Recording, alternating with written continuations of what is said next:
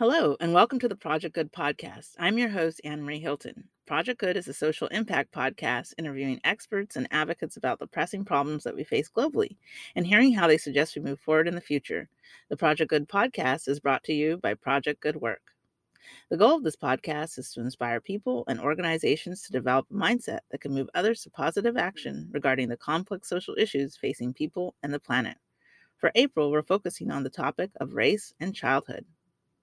Unfortunate events during the past months have launched a movement of hope against racial injustice in different parts of the world. The call for change is important, and the existing climate of racial tensions and protests may be alarming, confusing, and stressful for our youth. Research shows racial justice can affect interpersonal relationships, education, economic status, and institutions of law, having significant effects on the physical and mental health of children of all races. Along with social and economic factors, discrimination plays a major role in health disparities, often leading to low birth rate, chronic disease, and mental health challenges in minority children, teens, and young adults. The American Academy of Pediatrics describes racism as not only a deeply rooted historical construct that has expanded into health, education, and legal policies of today, but also a socially transmitted disease passed down through generations. Today, I have the pleasure of interviewing Dr. Camille Hernandez-Randor, who is an associate professor at the Department of Sociology and an academic coordinator of Caribbean Studies at Ryerson University. Her areas of expertise are Caribbean studies, Caribbean tourism, transnationalism, second generation, African American traditional religions in the Caribbean, racism in Canada. She's also the writer, director, producer of Posting for Peace, a short documentary on youth, social media, and violence in Trinidad. She's the author of the ebook Introduction to the Caribbean: Diversity, Challenges, Resiliency, and Higher Education and the International Student Experience, which appears in the publication International Encounters. Let's get into the interview.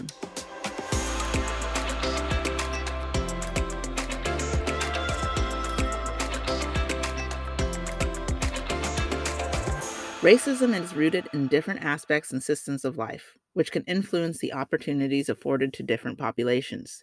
These influences have a great impact on children since they are innocent bystanders of what happens to their adult parents and families. Today, I will be discussing the role race plays in childhood with Dr. Camille Hernandez-Randor, an associate professor of the Department of Sociology and academic coordinator of Caribbean Studies at Ryerson University. Her focus on Caribbean studies allows her the insider's view into the complexities of race, since most of the Caribbean population is of a mixed background. Her research interests include Caribbean cultures, identities, Afro-Caribbean religions, second-generation identities, and racism in Caribbean peoples in Canada. Welcome, Dr. Hernandez-Randor. Hi, thanks for having me. So, before we get into the questions, what inspired you to focus on Caribbean studies? My background, I probably would not have ever gone to university had it not been for an acquaintance of mine who told me that there was such a thing as Caribbean studies. And that is what hooked me. That's when I said, oh, maybe I can go to university. And once I actually did enroll and started doing my undergraduate in specializing in Caribbean studies, that was it. I was hooked. I loved it. I was in love with the material. It was really important to me that I could learn about myself and my history. It had been challenging for me growing up as a mixed race Caribbean Canadian person. Growing up in Canada, it was difficult, and this was so inspiring to me. It was so important to me for me to be able to actually go to school and learn about myself for the first time. Wow. That is definitely that's different than what I would have thought, especially when somebody goes all the way to become a professor. So that is so you really have a true passion for what you do, and then I guess a direct understanding, which is perfect for our discussion today. And being of Caribbean background myself, and coming from a family that is very, very, very mixed, I'll say, even myself, I understand the role that just within my own family, I guess, even how, I guess you would say, I guess we'll call it, I'm not a biologist, but I guess how races end up physically expressed, meaning how you look from the outside, play a role even in how my own family, and I know from knowing other families from the Caribbean, play the role of how people are perceived within the family and society. And so I know that then that just because it plays out in families definitely has to be playing out in society as well. So hence why I thought this topic would be extremely important. So I was saying that actually has really little to do with race. I mean, the amount of genetic material that determines our skin color and our hair texture and these kind of things is so minute. And yet, in certain times in history and in certain societies, we've blown this thing up into, such an important issue, the difference in how we look as people, right? So I think that's the first thing that I guess I want to say around race is that it's not so much the fact that we do look different and we have different eye shapes and eye colors and hair textures and so on. It's that the value that was placed on that in particular points in time, in particular historical circumstances, for particular reasons, is the only reason that we as human beings pay attention to that. So you can have prejudice and discrimination occurring in societies where everybody looks the same. You're going to use something else. You're going to use religion. You're going to use the way that you talk. You're going to use something else. And then, of course, it's very simple to do that now in societies where people actually don't look the same based on skin color, for example. And that's another way to discriminate. So, it doesn't, I guess what I want to say is we could easily get over this if we wanted to. But yeah. What we're talking about is, an over 500-year history, at least in this part of the world, that came out of European colonialism that we still have not resolved. We have not gotten past that. And that's why we're still stuck here in this idea that somehow the way these particular ways that we look different, right? For example, we don't spend a whole lot of time worrying about eye color, you know, but we spend a whole hell of a lot of time. Yeah, like we, I forget what the woman's name is, but there's a famous woman, who always does this exercise. All the blue-eyed people over here, all the brown-eyed, people over here, and she's trying to point out, how we can make these little things important. So because we have this particular history that's based in the history of the transatlantic slave trade, of African slavery, of indigenous genocide, all of these things that were based in European colonialism, where people who were white-skinned, quote unquote, white-skinned, we're dealing with people who were darker skinned. And so we developed, or, we as human beings developed this particular idea about race. It could have been something else, right? And in the same way that this was developed is the same way that this could be dismantled. Yes. Now, this leads me, I was going to ask another question first, but because because you brought up something important, that race is such a social construct. I guess from your own perspective, I don't know if this is necessarily a question that you can answer directly, but from your observation, because you are working with young people, and have you seen, I guess, I know you're working with university students, but even maybe children you've noticed, when they first start noticing, I guess, these differences? Is it something that I guess you think they notice right away or with time? I think it's with time. I'm not sure of the exact age, but somehow it seems to me to be around 4 or 5. And usually that's the time that a child goes off to school. So prior to that, you find that usually children, that's the last thing that it doesn't occur to them that people look different. They don't really comment on it. They don't notice it. And then something happens. So, I'm not entirely sure if that's maybe when they go off and they start mixing with other kids outside of the family circle, whether like daycare or kindergarten or whatever. But there comes a certain age when this difference, and I think this is also true for gender, right? That children start to notice, oh, you're different than me. You're different from me because of this or that, or, and then prior to that, there's just kind of age of innocence where, difference doesn't exist. And then suddenly it does. And then maybe, or maybe not that's somehow important to that child.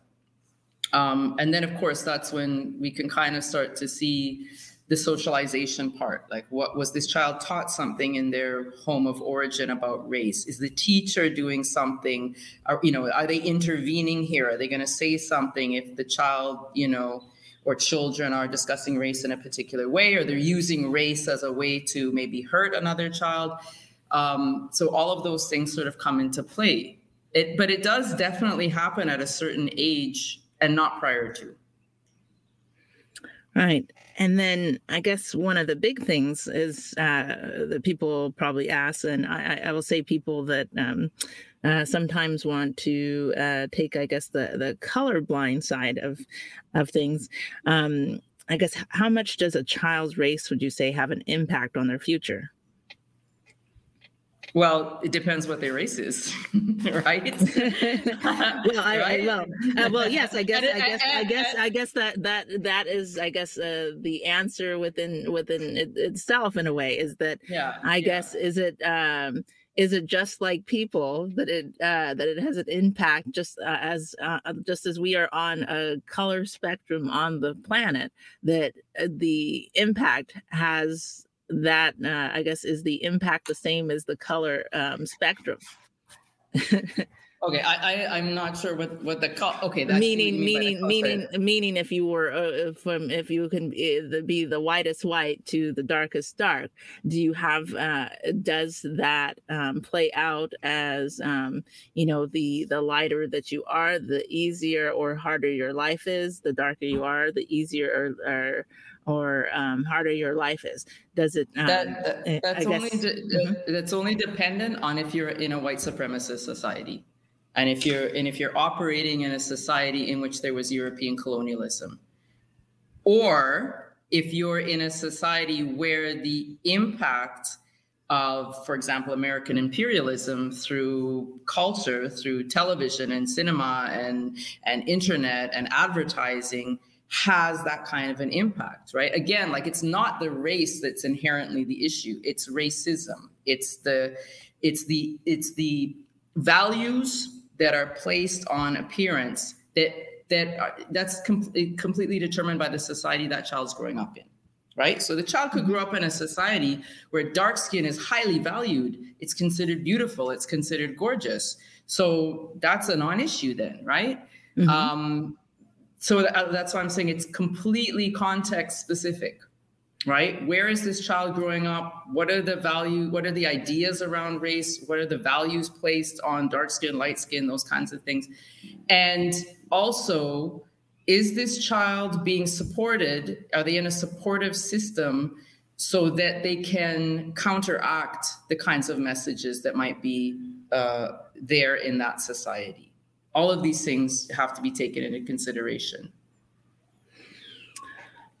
I guess then, if we are looking, because and I could be just because I am here in the U.S., and so we have I guess been put into kind of a bias mode of how we think. I guess. And even things that I read around the world, I almost think that racism plays out in almost every country to a degree, when it comes to maybe darker skinned individuals, just because we are now in a society, or I would say the information age. So I don't know. Yeah. I guess one of the things is not knowing, I guess, are there societies that that this is not being pushed upon, I guess? Yeah, and I hear what you're saying, because we are in an age now where, particularly, okay, I'm just thinking of maybe remote areas of the world, okay, where non-urban areas, rural areas, more isolated communities, and so on. But you're going to find advertising is infiltrating, right? You're going to find television is infiltrating. So yeah, I'd say that these kinds of messages that predominantly have come out of the United States for the past, since like the 1930s, maybe. So we're almost in almost 100 years now, right? Of these messages that have been spread around the globe about what's considered beautiful, what's considered valuable, what's considered bad, what's considered good in terms of people's appearance. Yes, those messages have been, bombarding the planet for some time. But the degree to which people actually take on those ideas and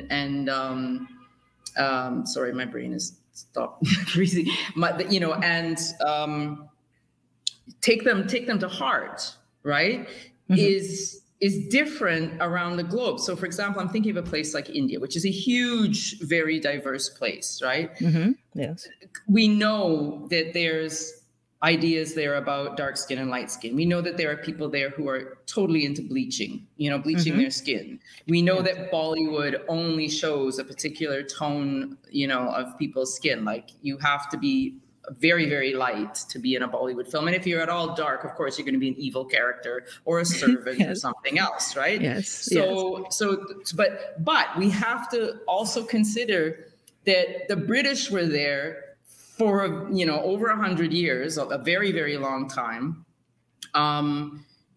perpetuating those kinds of ideas. And some people would even argue, even before that, there were things going on between the Aryans and the Dravidians in India, and the Aryans were lighter skinned and they came from the north, and the Dravidians were dark and they were from, so some of these ideas about dark skin and light skin have been embedded in societies for centuries.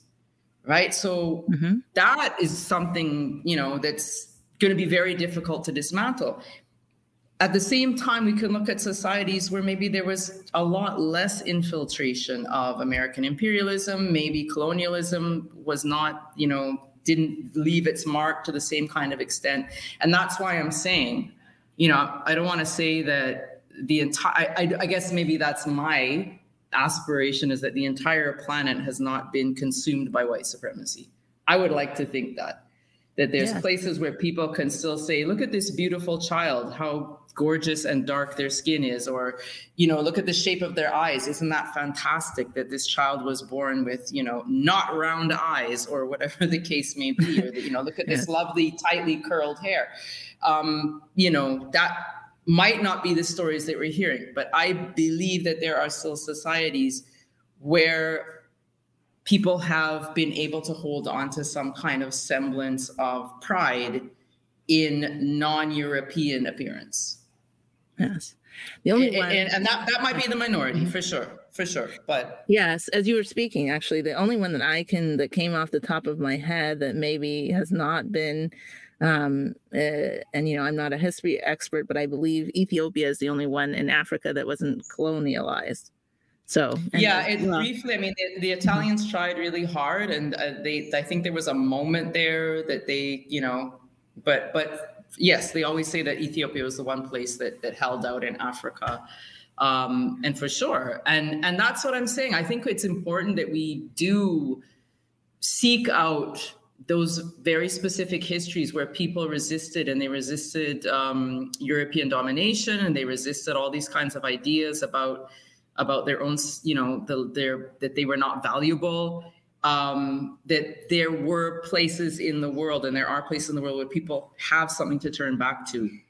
They don't just have this distortion that came out of colonialism, hundreds of years of colonialism. I think it's different, and I know less about this, so I don't really want to talk too much about that side of the world, right? Like Africa and Asia, because that's not my expertise.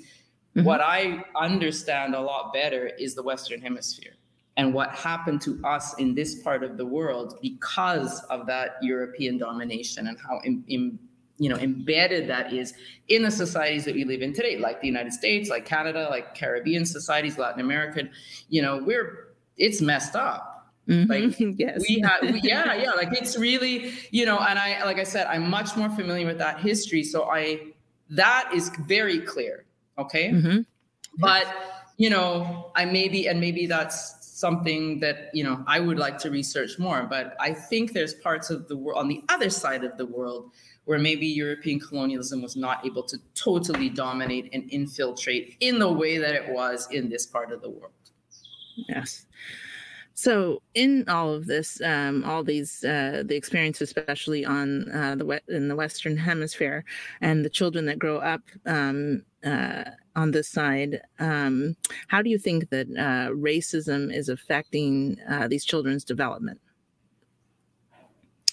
And, I think you said it in the introduction, racism, the way I describe racism to my students is it affects you from not just the cradle to the grave. It literally affects you from the womb to the grave, right? Because racism can affect the prenatal care that your mother gets.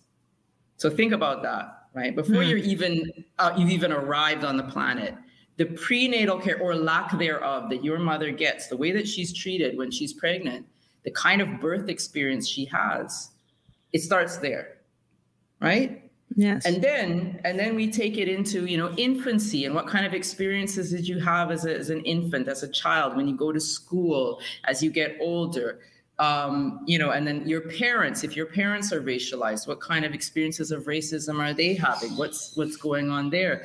We know that there's links between racism and poverty. And once we start talking about poverty, we know we have to talk about health. We have to talk about stress. We have to talk about disease. We have to talk about crime, because people who are poor tend to live in more dangerous neighborhoods. They tend to be surveilled more by the police. They have more interactions with the justice system, and we can just go on and on from there. So if we look at a person's entire lifespan, which racism can also shorten, it's enormous. It is absolutely enormous. And I think that's sometimes people, when they hear racism, they're like, oh, name calling, or maybe a physical attack, or, you didn't get that job or something like that. But it's not just that, it's compounded. It's compounded. And then it's the everyday microaggressions. It's just walking through the world. Like, you're in the United States. I don't have to tell you. Right? Yes, breathing while black, walking while black, sleeping while black, driving while black, living while black is like that affects your life chances. Period. Period. Just being black, breathing and standing while black that's all you have to do. You just have to be black. And it's like lessens your life chances. What the hell? Yes. I'm really interested. I'm a bit of a TikTok fiend, right? Kind of getting into TikTok a lot. I really do like it because it's just such a huge platform. But I'm really fascinated by there's this whole stream of TikToks now of Black Americans who are like, get me the hell out of here. And I'm living in Mexico. I'm living in the Netherlands. I'm in New Zealand. I'm in Black Americans who are exiles. And they do these TikToks saying, it's great. You guys need to get out of there. I can just breathe. I walked down the street, and the other day a police car was driving behind me, and I didn't have to panic. I knew they weren't coming for me. It was very telling, very telling. So So in this, I guess one of the big things, and I'm of course not in tune so much with Canadian TV, but here in the U.S. we've one of the hot topics has been critical race theory. Oh my goodness! I don't know where they got. Why did these people find out about that they had to come after it with pitchforks? I'm just like, what? I don't understand. Yes, critical race theory has become like a hot topic, evil word. It's the new communism. That's what I call it. The way Americans used to like freak out about communism, like the commies, the commies are coming, and the commies, and that's now the critical race people. It's because I mean, who cares about communism now, right? It's the Ruskies, and like, no, who cares? So it's critical race people. It's incredible. It's absolutely mind-blowing to me that this has become, the great evil that has to be stopped. Yes, and once one of the things when you were talking, and it's just, I guess, because what do they say, that you become numb once you are when you're so used to a situation, is that yes, you're right. When the minute that I think most people think about racism, they think about like name calling or being made fun of or something like that. But racism is much deeper than people realize, I think. And so I think that is the problem, is that most people don't realize how deep it really is. Because now when I think about it, and I think about when people I talk to sometimes get irritated about racism, they almost think of it like it's kind of like the school bully on the playground. Yeah. And so, if you are the unfortunate victim of the school bully, right? All your friends tell you, or if you have friends, because if you're too bullied, you sometimes don't have friends. Right. But if you do have friends, they tell you you should just stand up or just don't even pay attention to it anymore. Yep.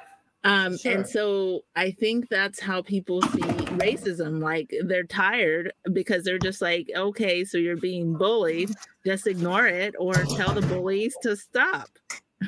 Right. Just get over it. Right. Because that's what you would do if somebody was like a bully and stealing your lunch money. Right. Or go tell the teacher, and that's assuming that the teacher cares. Right. The teacher has the power to do anything, right? Right. But this is, but racism is much deeper, because it literally is the, it knits the way our society is put together. It's absolutely. And I think right now in the world, because of everything that we have went through, all these traumas, that's what I'm calling all the things that are happening during this pandemic. We have so many traumas, even like I personally, I only tune in every once in a while anymore, because you can only take so much bad news, I believe. Yeah, no, absolutely. That this, this now, I guess, it makes sense that we are now having this racial eruption. I guess it just adds to, I guess, the continuous trauma of this experience of this ongoing pandemic. And so I guess that is leading to my next question. I know I a little bit answered it, but I wanted to get your perspective of, since the world is becoming more of a melting pot because we are literally a touch of the finger away from each other. Why do you think the rise in the focus? Why is there a rise in the focus of race? Yeah, that's really interesting, that you raise that, because I've been thinking of the same thing myself. So I think the first thing that I want to say about that is what I'm kind of seeing on a global level, and maybe on a history level, like in terms of the history, is that these things are dying, right? Like, I've watched with great fascination the absolute intense divisions around these vaccinations, right? And the way that vaccinated and unvaccinated have become the new determinants of, what side are you on and what do you represent? And to me, that could have only happened because things like race and gender and ability are all kind of dissolving. It's like we've come to a point where there's been pushback finally from people, like from 2020 with George Floyd and Black Lives Matter and all of these things exploding and the statues coming down that have been there for hundreds of years and so on. To me, I think people who were really invested in that, in keeping people apart on the basis of race, panicked. This is awful, right? It's like, oh my God, we can't use race anymore to divide people. And then, of course, for some time, we've had transgender people speaking out and saying, we have to dismantle gender. And now we've got pronouns and everybody's using pronouns and, it's becoming more normalized. And then we've got same-sex, couples and families and whatever. This has all been going on for some time as we sort of push more towards unity, right? Like, let's stop dividing each other on the basis of race, on the basis of gender, on the basis of sexuality, whatever. And now it's like, what's left, right? So in this very particular moment, it was like, well, let's divide ourselves between vaccinated and unvaccinated, because we what else can we do? And it's the thing that I was saying at the beginning of the podcast. In societies where everybody looks alike, you have to find something else to divide people, right? So if we're in this, if we were moving, or we were almost moving towards maybe a post-racial world, I'm not saying we're anywhere close to it, but we were kind of moving in that direction. And then it was like, you know what? We have to find something else to divide people. So I don't know if I'm answering the question specifically, but I want to say we're in this kind of moment now. And every time we could take, like, for example, feminism in the 1970s, when women, particularly it was white middle-class women, let's be honest. But I mean, it went globally and, internationally, women from around the world were kind of saying enough, like, we need to have laws on the books that represent us and so on. A lot of things happened in that era for women that had not been happening historically. And then, of course, there was backlash, right? So every time historically, when we're moving somewhere, maybe progressively towards greater unity, towards greater harmony, there's always the backlash that comes. So the way that I see it right now is it's going to dismantle. It will. But right now we're in the backlash moment. And the backlash comes from those people who are panicked by this. Right? They're panicked by it. They cannot imagine a world where you can no longer divide people on the basis of race. There's a lot of people who cannot imagine a world where white people are not in charge. Okay, just like with the feminist movement, there were a lot of men who were freaked out, and some women who were freaked out that men would not be in charge. That women were going to be leading countries, that women were going to be leading corporations, that women were going to not be in the home, that women were going to control their wombs, right? So we're in that historical moment right now where Black and brown people and beige and, indigenous people, like all over the globe, are like, we're not taking this anymore. Like, no. So in the middle of all of this, there is the reality that there's more and more and more multiracial people being born all the time.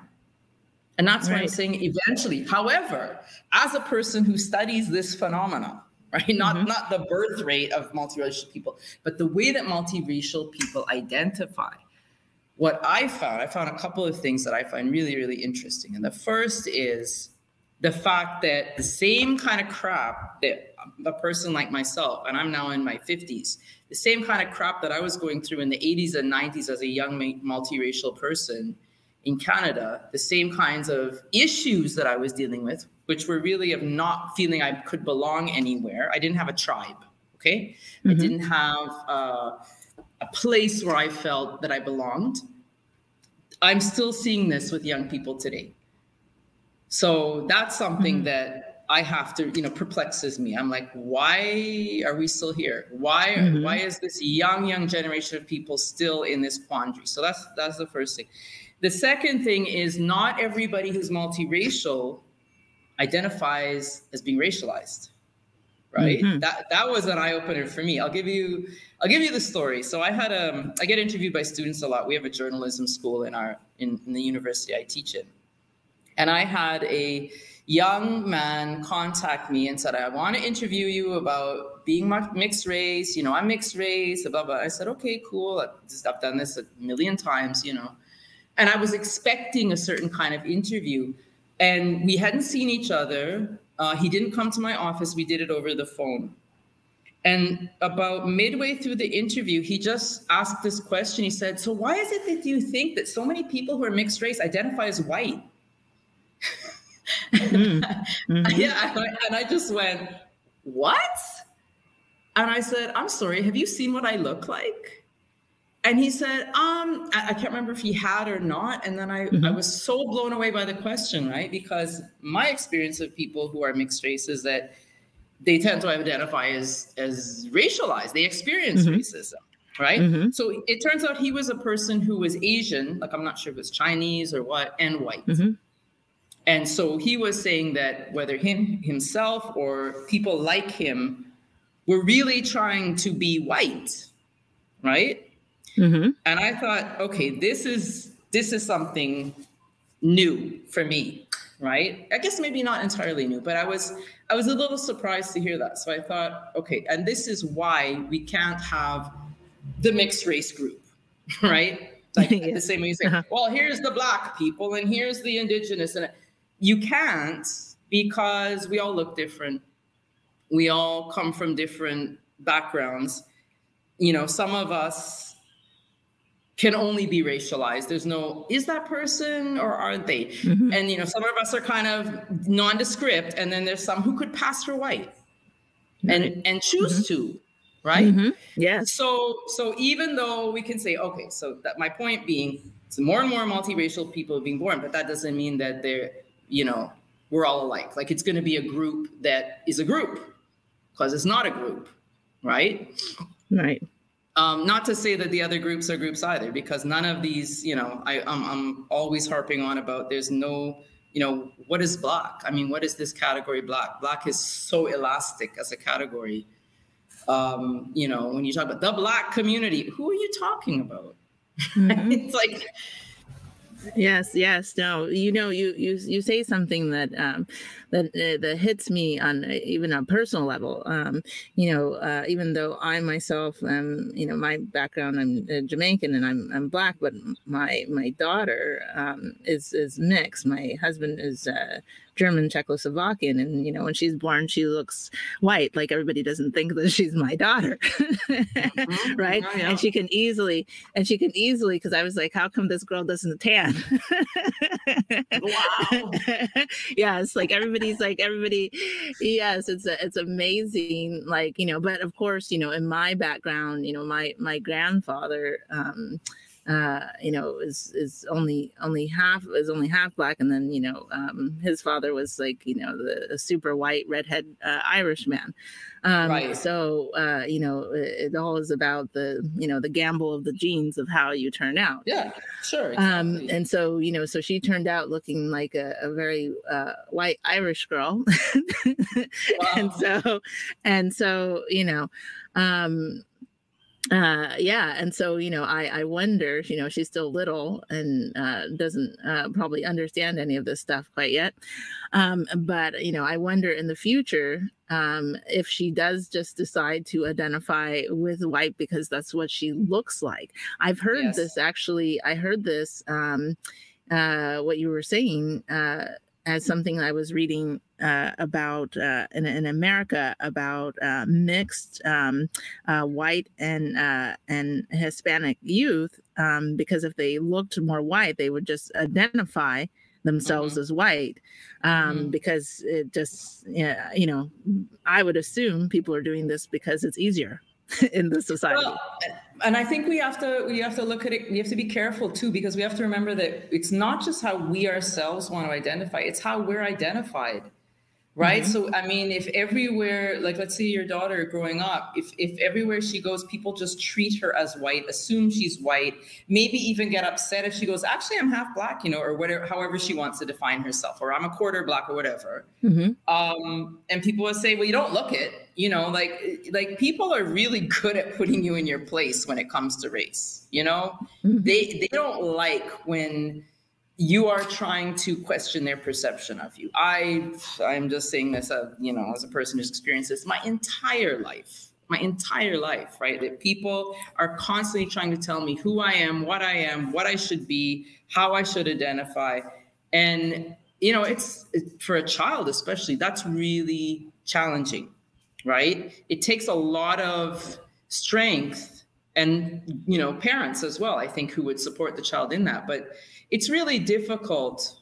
Sometimes I just, a kind of crazy analogy I use for my students is like, you can call yourself a purple, pink spotted hippopotamus all day long, but if people don't see you as a purple, pink spotted hippopotamus, then it doesn't really matter, right? How you want to define yourself. And that's the thing about race. Race is totally superficial. It's totally based on people's perceptions, So people who are not clearly falling within these very specific racial categories, and there's tons of us, it's kind of an everyday battle. So you have to figure out, what do I really want to do about this? And I think a lot of it's just like you accept that people are going to think what they want to think, and society is going to think what they want to think, and you have to decide for yourself who you are. That begs the question then, as for parents, should parents discuss race with children? 100%. But not race in a and it's like, because these are the genes. No, not that. About the importance that the societies we live in place on race. And frankly, when I'm saying the importance, and then poo-poo that and say, and it really doesn't matter a damn at the end of the day. What matters is your character. What matters is if you're a good person, right? So people are going to tell you, that you belong to this group or you belong to that group or whatever. But keep in mind that good people come in all shapes, sizes, and colors, and bad people come in all shapes, sizes, and colors.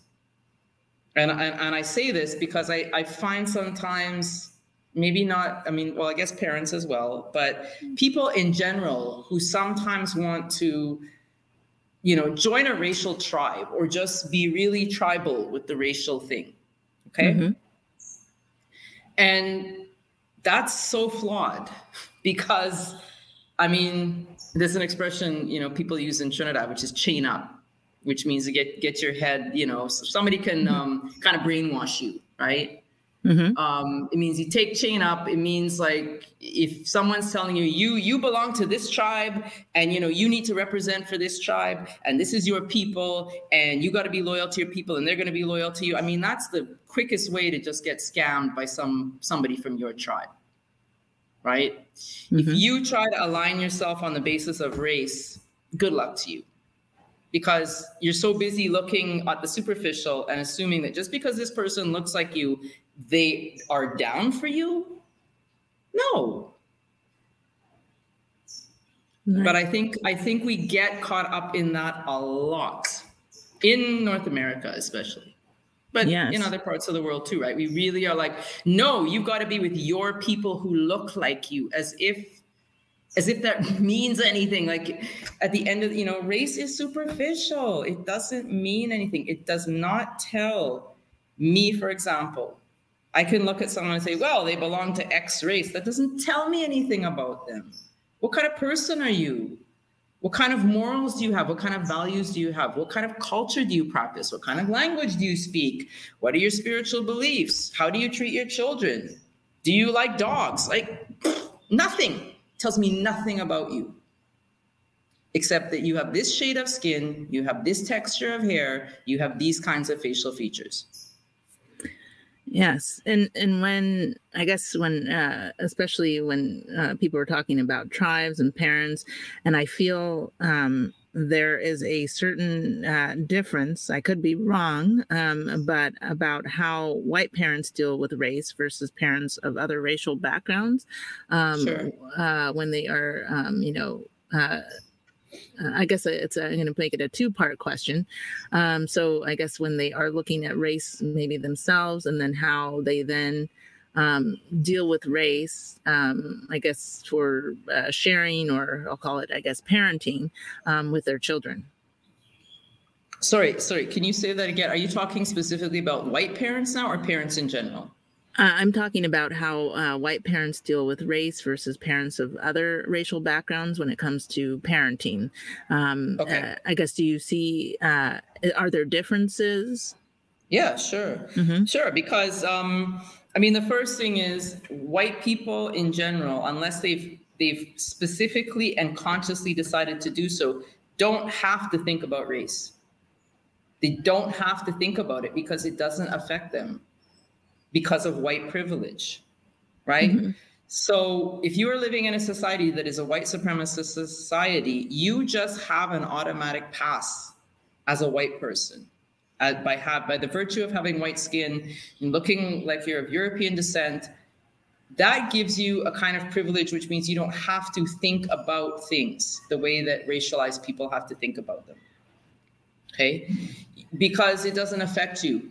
In those examples that I gave of like from the womb to the grave, Mm-hmm. that doesn't happen to white people unless they're a white person who might be affected by some other kinds of marker of oppression, like poverty or disability or sexuality, something where they are experiencing some kind of marginalization despite the fact that they're white. Mm-hmm. Okay. But if they're a white person who's able-bodied and they're heterosexual, and especially if they're male, they get so much privilege, unearned privilege and unrecognized privilege, because they're not even aware of the privilege that they have, right? And it's only when they start to listen to racialized people about how different their experiences are in the society, which is what has been happening a lot, right? I think like particularly 2020 and Black Lives Matter and all these, where a lot of white people were finally going, that's what it's like for you? Or having to look at the horrific incidences, and it's hard to even call them incidences because there's been so many of them, of Black people being killed by, police just for being Black. How could you be white and not sit there and think about that, right? But the truth is, these kinds of horrific instances have been going on since the beginning of colonialism, because that is what happened to Indigenous people, and Indigenous people are kind of erased in the United States. In Canada, there's a much bigger conversation and public discourse about indigeneity. About Indigenous people and what happened to them and what still happened, the fact that they're still there and the fact that we still have to deal with this, like this has to be addressed. But in the United States, that just seems to be kind of a disappeared conversation, right? So in other words, this whole thing about race and racism has been going on for a very long time. And even when 9/11 happened and Islamophobia and the attacks on who were perceived to be Arabs, because a lot of people weren't, I'm laughing, but it's not funny. Right. No, I know what you mean. Yeah, so we go through these cycles where certain groups are suddenly front and center and they're in the spotlight, and then they disappear and somebody else reappears. And what about Japanese that were rounded up and put into concentration camps during the World War II? Is this stuff being taught in schools? Are people having these conversations? Because sometimes I really wonder, because it's still going on. Like we still have not overcome it. We still have not resolved it.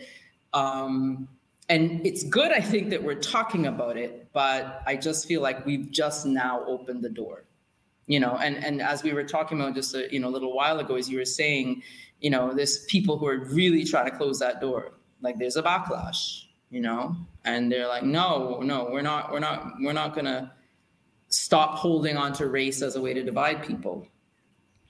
But like I said, I think that when I was talking about tribes, I think what I was also getting at is that we ourselves as racialized people also participate in this, right? When we also say we're going to build tribes or groups based on our experiences of racism. Okay, right. like we're going to such bond. as like a indigenous people association or a black or even maybe even Black Lives Matter or something like that. Sure. And I mean, these are all necessary. Like, I'm not in any way saying racialized folks shouldn't organize. And yes, there is a real thing called anti-Black racism that's specifically about the kinds of racism that Black people specifically have faced and continue to face. All of that's really important. I think the problem is, we have to recognize that these are organizations or tribes or groups that are formed to combat racism. But in and of themselves, there is no inherent bond on the basis of race. And that's what troubles me, because then people start to talk about race as if it's an actual identity. Okay? And that's what I was getting at. There's no, one thing I'll say to my students all the time, I'll say, there's no thing as Black culture, And they're like, yes, there is, Beyonce or something. And I'm like, that's not Black culture, right? That's a celebrity. No, seriously, like that, or Cardi B, or or Obama, or and it's like, no, like, first of all, let's break down this thing called Black. And who can be Black and who can't. Okay, so people of Africa. Well, you do know there's people in Africa that you're right, they're not dark skinned. Like, okay. So we're talking about people who have this particular look, Okay, fine. Do you really think that all the people who look this way in the world share the same culture? Do you really believe that? Because if you do, you're very uninformed, right? So, yes. There are Black cultures. If you want to go there, but even more specifically, I can't even begin to name. And this is the thing, when you do talk to people from the actual continent of Africa, or let's just take even West Africa, they'll be like, I'm not Black. What are you talking, I'm Igbo, I'm Kuromati, I'm Ashanti, they know who they are. They know who they are. It's not about their race or this thing called race. It's about ethnicity. Okay, so here's what I'm saying. So when we come back to these damaged societies we have over here in the Western Hemisphere, we have been taught, and it's ingrained in us and in our parents and our grandparents, that we're supposed to identify on the basis of race. And it doesn't make any sense. We are being identified on the basis of race. We are being treated differently on the basis of race. But all of that comes out of colonialism. And race is not a basis for identity. One of the things that you brought up, and I think this is just important to highlight, because I think sometimes people don't understand the difference, is what is the difference between race and ethnicity? Yeah. And the way that I do this in class, I say, can you tell somebody's ethnicity by looking at them? Most of the time, the students by now in the class will realize they better not say yes. Right? they're gonna like, okay, let me think about this one. But then we have to break it down and say, well, yeah, sometimes you can. Okay, well, so if I see a woman wearing a hijab, I'm gonna probably assume she's Muslim. Okay, so yes, fine. We're going to see somebody wearing a crucifix. Oh, you're probably Christian. A man wearing a yarmulke. Okay, you're probably Jewish. All right, fine. So we could say, some people, there's some markers in clothing or headgear or whatever that tells us, something you're wearing around your neck that tells us you belong to maybe a particular spiritual or religion or whatever. But outside of that, and nobody's opening their mouths, nobody's speaking, just on site, can you tell me that you will know for certain somebody's ethnicity by looking at them? No, you can't. What you're seeing is race. And race and ethnicity are not the same thing. Ethnicity is culture. Ethnicity is your beliefs. Ethnicity is the language that you speak, the kind of food that you eat, your traditions in your family. Sometimes race and ethnicity overlap, in some very specific circumstances, because the ethnic group that you belong to all happen to look exactly alike. So, but that's still not really race, because there could be other people who look like your ethnic group that aren't of your ethnic group. So really and truly, so ethnicity tells us a whole lot about people. Like, once I know what your ethnicity is, then then I have a better idea about who you are as a person, especially when it comes to things like beliefs and traditions and, that's kind of, to me, the basis of who you are as a human being. Race can't tell me any of that.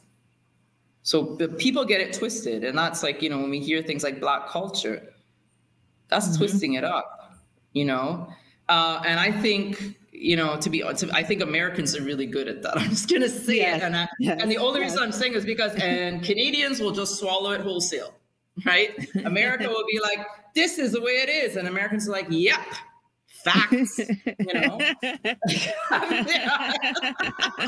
Yes, that is true. One of the things I think is because, because a lot of people, I guess here's my Jamaican coming out out of me. A lot of people don't know where they come from. That's it. That's it. And so this is the way to say, this is how I can identify, because I really don't know where I come from, because a lot of the people, because I think especially here in the Western Hemisphere, one of the things, even, I'm an immigrant, and in coming to America, my parents were, scared. And, I spent the first few years, learning how to get rid of my accent. Right. Yeah. My parents sent me to school to get rid of it, because they were like, oh, we can't, oh, no.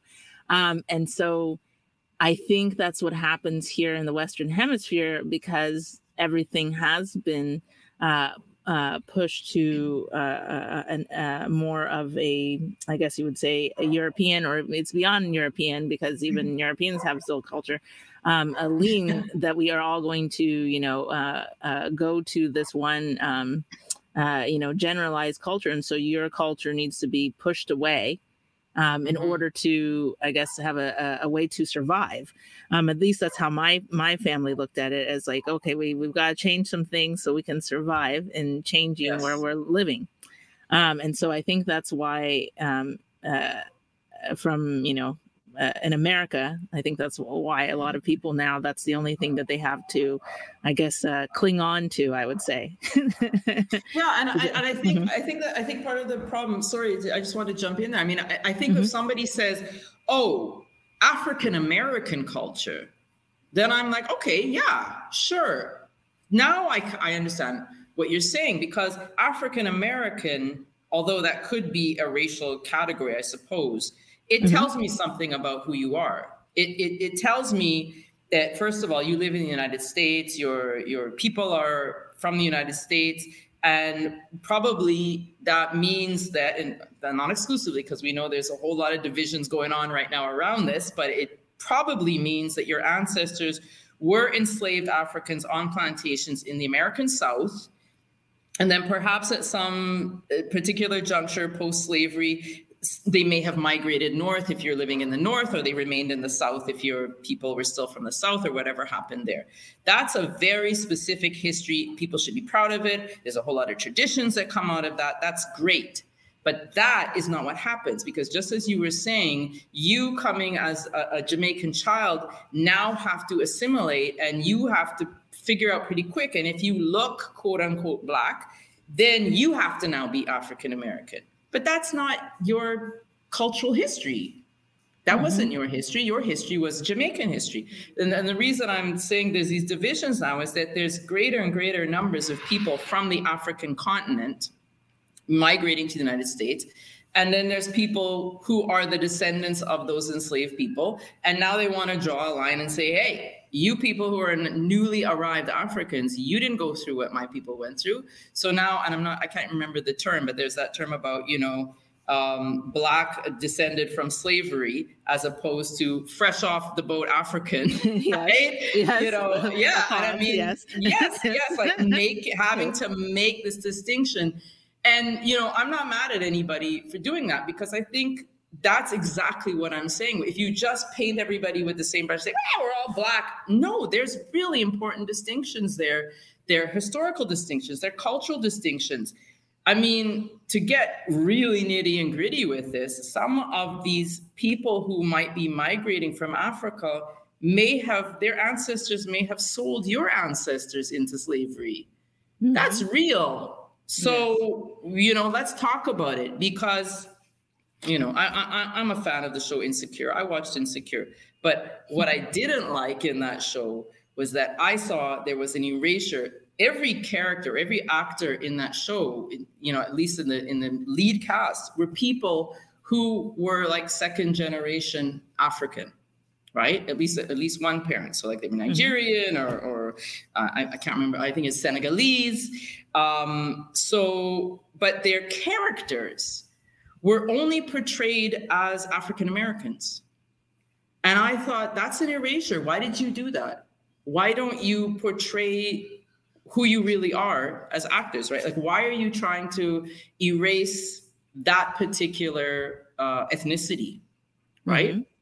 Yeah. So I found that interesting, because it made it, I think, more mainstream and acceptable, so that we could all just go, oh yeah, they're African Americans, just like the Huxtables or whatever, right? They're all just like, we know what that is, Good Times, the Jeffersons, like, it's African Americans. But they're not. They're not. Mm-hmm. And that's when you start to erase that, then, that's problematic. Right. No, and it's important. And I found, even in my own journey, is that I found, there is a difference. And then because, my parents didn't grow up here, mm-hmm. they didn't understand some of the concepts other parents that were African American understood. Yep. And, and since they didn't understand those didn't get passed out to me. And then I was, although my outside, I look Black, I didn't understand African American culture because I had to learn it, which is which is then perplexing for people when they see me here in America, that they say certain things and I didn't understand them. Sure. So yes, I really think that all plays a big part in something that needs to be explored and celebrated a lot in society.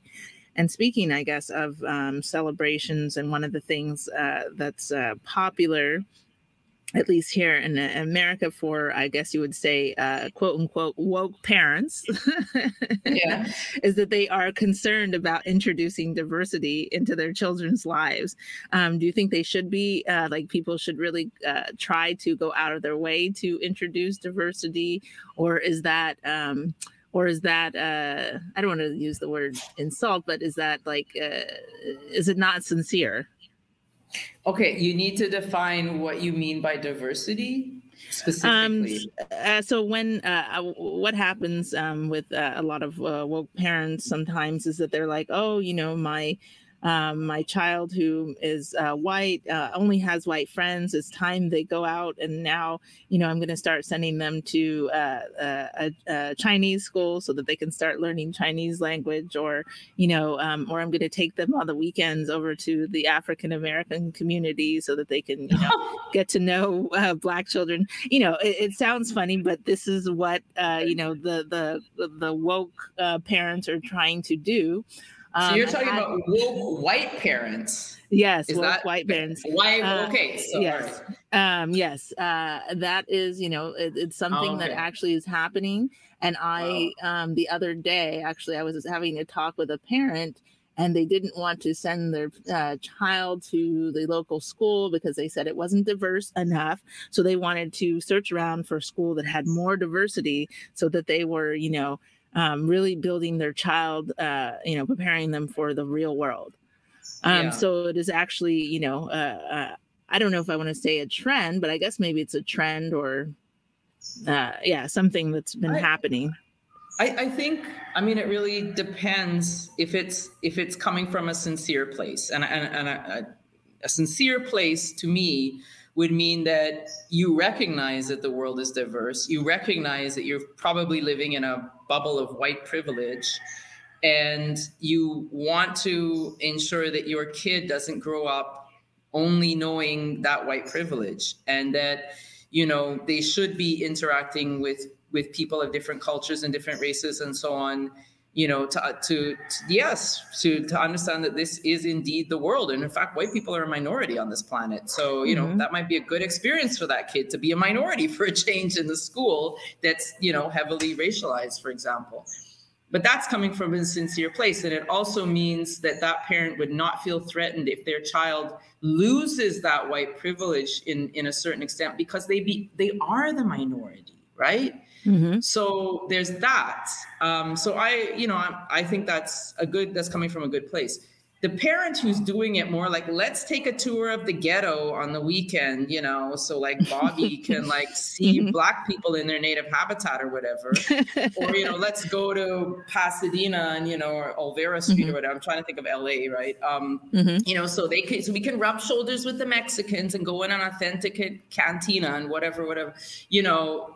That is not coming from the right place, obviously. That's more like, let's take an exotic tour, or it's like, let's go to the zoo and observe, you know, the animals in their native habitat from the safety of our SUV, and then drive out of here, you know, with our windows up and the doors locked. No. So, you know, or even, I think, you know, it becomes even more nefarious when we see people who are actually appropriating other people's cultures. You know, and then calling it diversity. Like that's really not okay, because we see, you know, privileged white people are doing this all the time. They do it with music, they do it with dances, they do it with food, they do it with religion and spirituality, and they appropriate. Of course, Indigenous culture has just been raped, you know, to the hilt because white people's fascination with that. But it's any culture, right? So if it's also coming from a place like that, where it's all about let's you know, I want my daughter to get her hair in boxer braids, you know, because the Kardashians are doing it. I mean, and the Kardashians doing it is a problem. I mean, the Kardashians are a great example of that, right? Like that's not being diverse. That's just being a thief. So, and not, you know, acknowledging where the things that you're doing are coming from. So again, I don't know if that answers the question. It's just, you know, where's the reason behind it? What is the purpose for you wanting to do this? Is it coming from a place where that is truly about checking your privilege, or is it coming from a place where you don't want to let go of any of that privilege and you just want to have an exotic experience, you know, and not lose any of that privilege that you did nothing to earn, frankly? Yes. And then I guess in this, I think one of the things that parents, I guess any parent, not just the ones that are, you know, consider themselves socially conscious, but how do parents, I guess, from all races, confront their own racial bias? Yeah, that's a good one, because everybody has it, right? Let's not pretend, right? Everybody has it, right? So, you know, and I think that's, again, well, first of all, I think there we would have to talk about stereotypes. And I think probably the place in popular culture where this is most evident is comedy. It's still really acceptable for non-white comedians to make jokes about other races. It's, for some reason, that is still acceptable. But if a white person makes jokes about, well, I've seen some of them still do it and get away with it. But, you know, comedy kind of, it's an arena where you're kind of allowed to say these really offensive things and okay, it's comedy. But at the same time, a lot of what these comedians are saying, and I'm saying they could come, you know, whether they're Mexican or they're African American or wherever they're coming from, what they're saying is coming from a true place.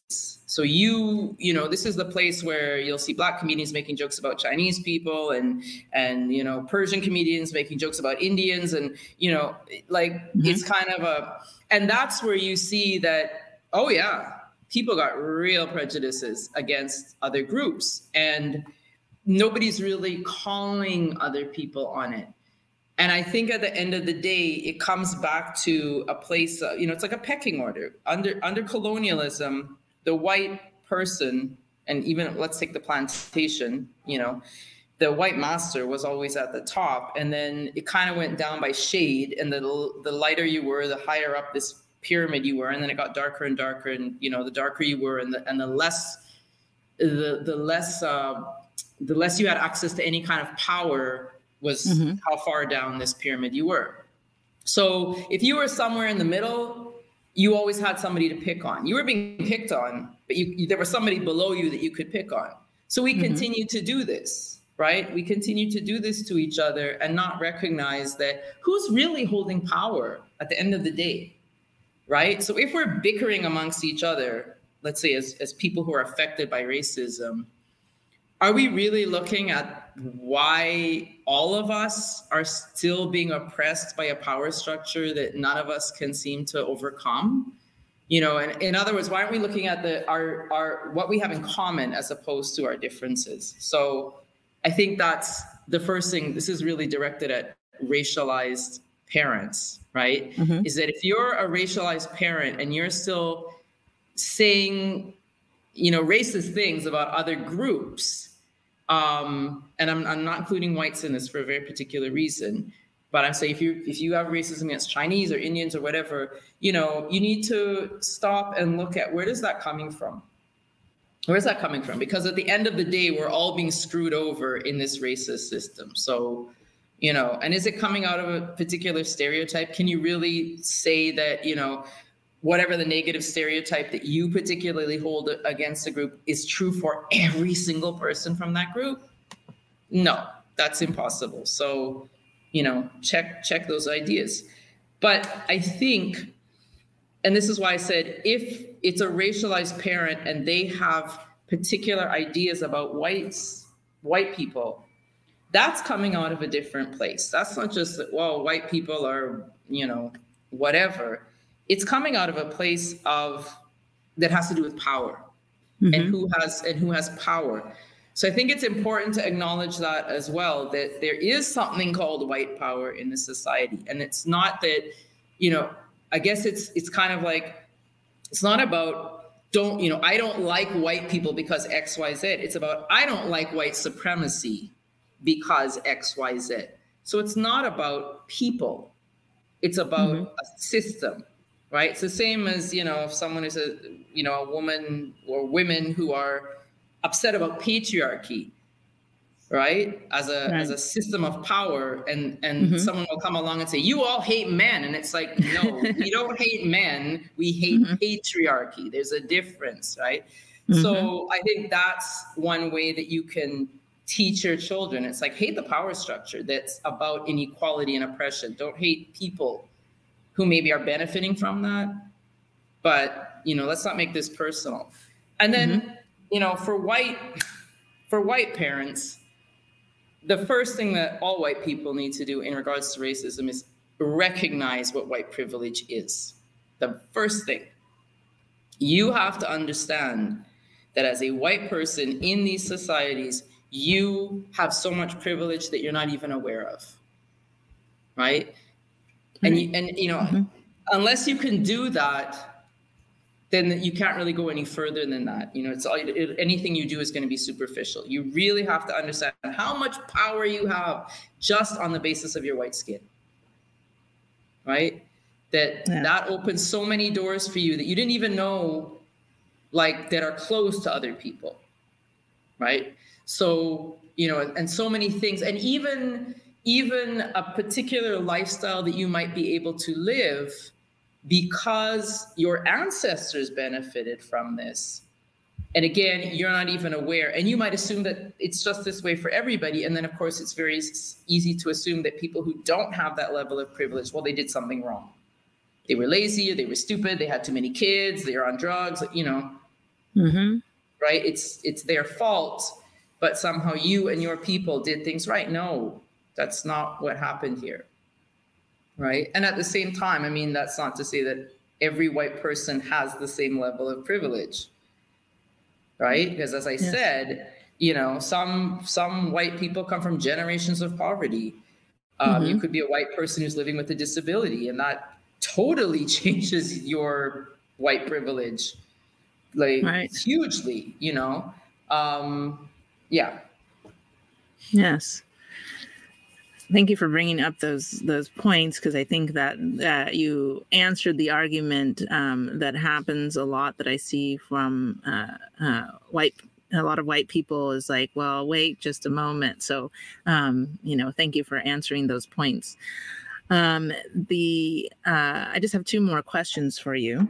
I wanted to touch on this topic. I'm going in a different direction on social media, just because it is a big, it's playing out big right now in society because of Facebook's change over to Meta, and the direction that they are possibly, or I won't even say possibly, the direction that they're going with their platform, and what that may mean for the world and how we interact. Of course, it's not fully in effect yet, but I think if we start to examine and start to peel the layers, I think it is definitely taking us to a different level than we have experienced social media currently. And so one of the things is because social media is a big factor around the world. I know that only because a lot of the projects that I work on, one of the biggest platforms that some of the poorest countries utilize is social media, because it's free. And so I believe social media has a big effect on youth, just because we have seen, the unfortunate things that happen sometimes when kids are bullied and, can't handle it anymore. We've seen people, die, unfortunately. So I guess, how do you think that social media plays in defining race and self-identity? I know that you did a project or a documentary in the past, Posting for Peace, and I wanted to kind of get your personal thoughts on that. Yeah, I think social media has the potential to be the great equalizer. I'm absolutely fascinated by the fact that the way in which social media can democratize access to messaging. And for something like identity, it's just a brilliant platform, but at the same time, you were just talking about Facebook and Meta and these, and that's based in the United States, and then TikTok, which is based in China, and these different platforms that are still, out of the hands, still controlled, by sort of world power. So we have to call China a world power now. And all the time we're hearing about people being banned from TikTok for whatever. So someone is still, deciding who gets access and who doesn't. So, I would love to see more and more platforms emerging. And I absolutely think this is going to happen from other parts of the world. Like, I want to see a platform get really big on the African continent, and, the same thing in Latin America, and the same thing in the Caribbean, where we can have our own platforms that we control, right? And at the same time, we can be engaging in these other multi-billion, participant platforms. But when it comes to discussions around race, and that's why I'm such a fan of TikTok, because I guess my algorithms bring me these kinds of things, right? I'm seeing these amazing conversations going on. There's no other way these could have been taking place without a platform like TikTok. So for example, like some of the things we've been talking about today, I am seeing Black Americans being taken to task by Black-skinned people around the world who are like, who the hell do you think you are? Like, I'm not Black. You don't know who you are. Let me tell you about race. Your perception of race is not global. It's not universal. This is how I see myself, and there's nothing wrong with it. This is how in my country we do things.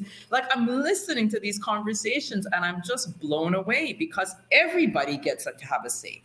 It's not like the Americans have a bigger TikTok platform, or no, there's somebody in, Uganda who made a TikTok, today, and like 2 seconds later, somebody from the Dominican Republic is going to respond to them. And they're all stitching this person in the United States who made a comment. And within minutes or seconds or days, 200 people have come for this American. And so the American voice is no longer the dominant voice.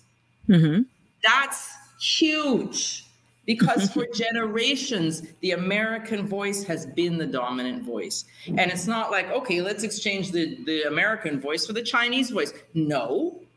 As long as you have access to social media and you have access to TikTok, it doesn't matter. And you can make a good TikTok and your response is, you don't have to have the right ring light or whatever. You just said your piece and people are like, yeah. And those conversations are priceless. And it makes people think. You can see the wheels turning. You can see people are like, hey, I never thought of that. I learned something today.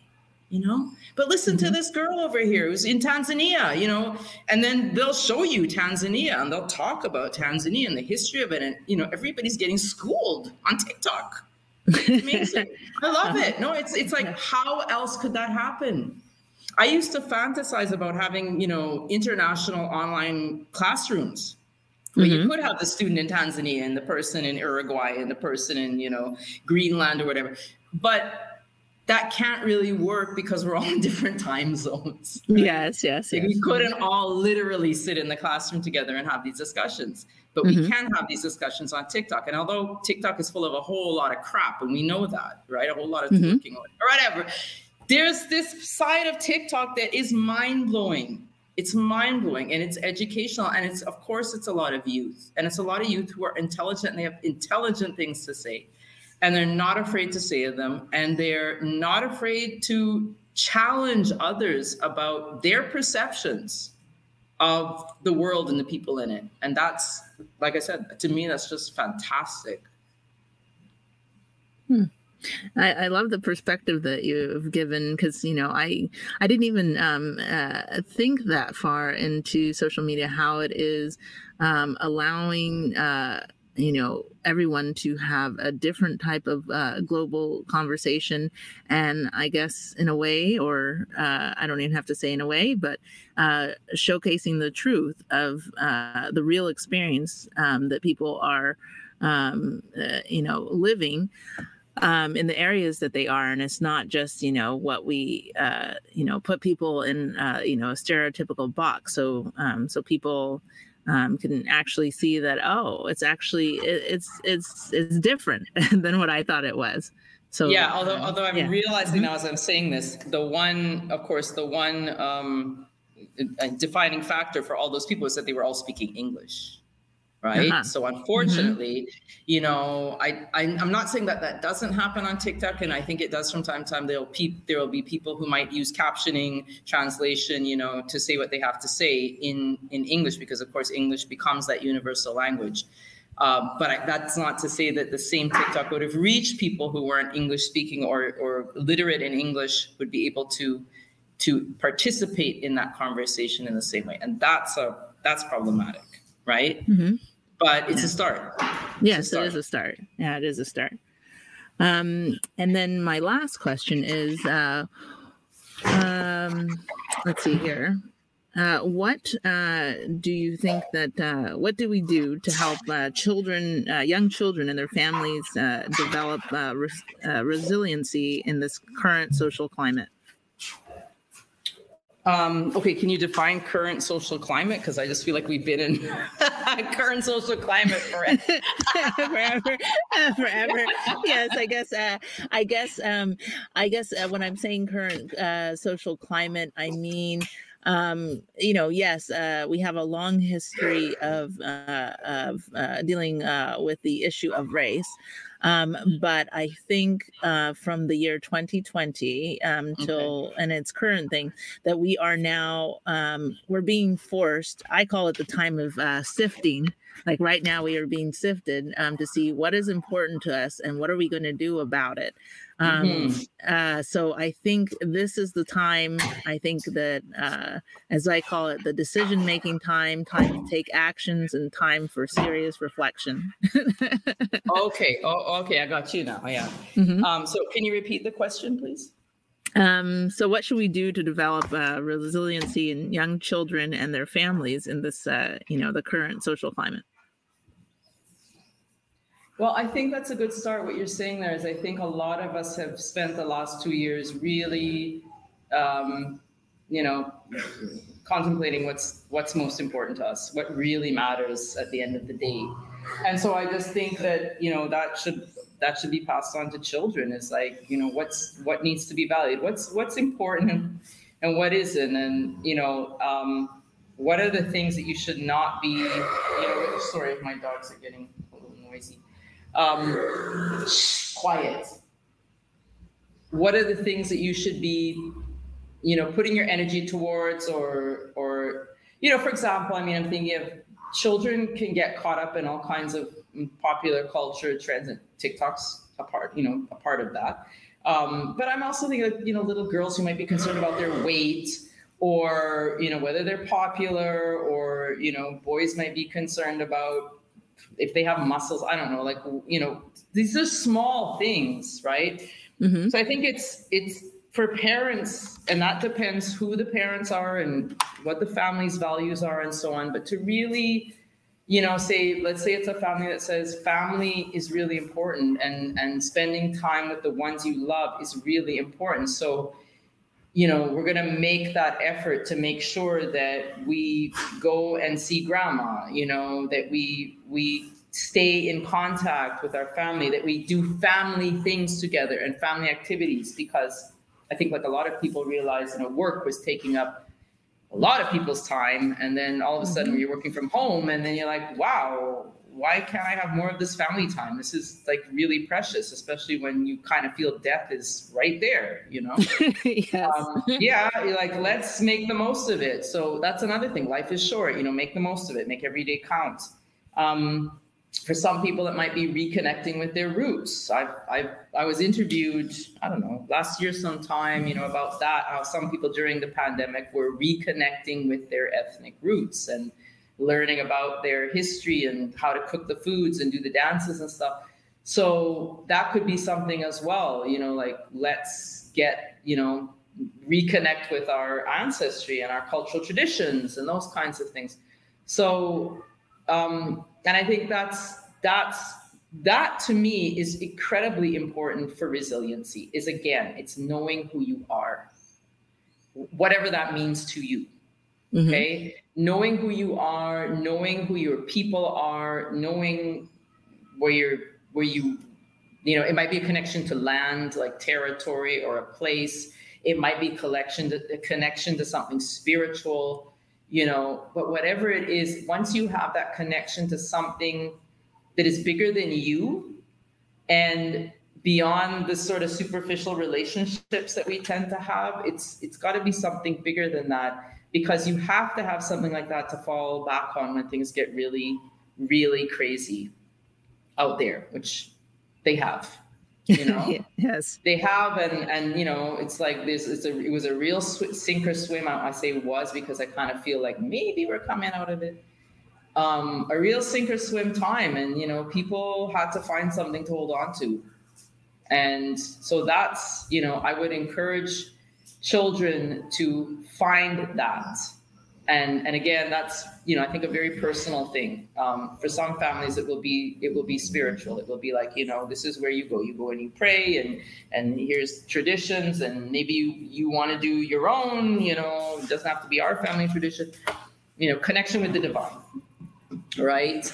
Or it could be knowing that your family is there for you no matter what, or knowing that we come from this ethnicity, these are our people, this is our land, and this is who we are, and having that as some kind of grounding and connection. Those kinds of things, because we live in a culture that's really superficial, and people are encouraged to identify with all kinds of stupidity And that's not going to sustain you, you know? Mm-hmm. Loyalty to a sports team or to a brand of clothing or, you know, a social media app like Instagram and, you know, the kinds of identities that people portray on social media that are very manufactured, you know, that's not going to sustain you. So it's got to go deeper. Yes, I 100% agree.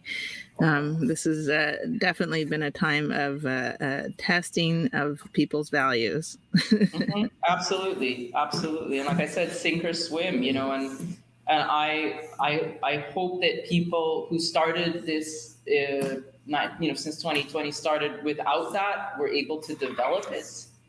And then those of us that had something prior to, you know, it was just a testament, I think, to how important that is.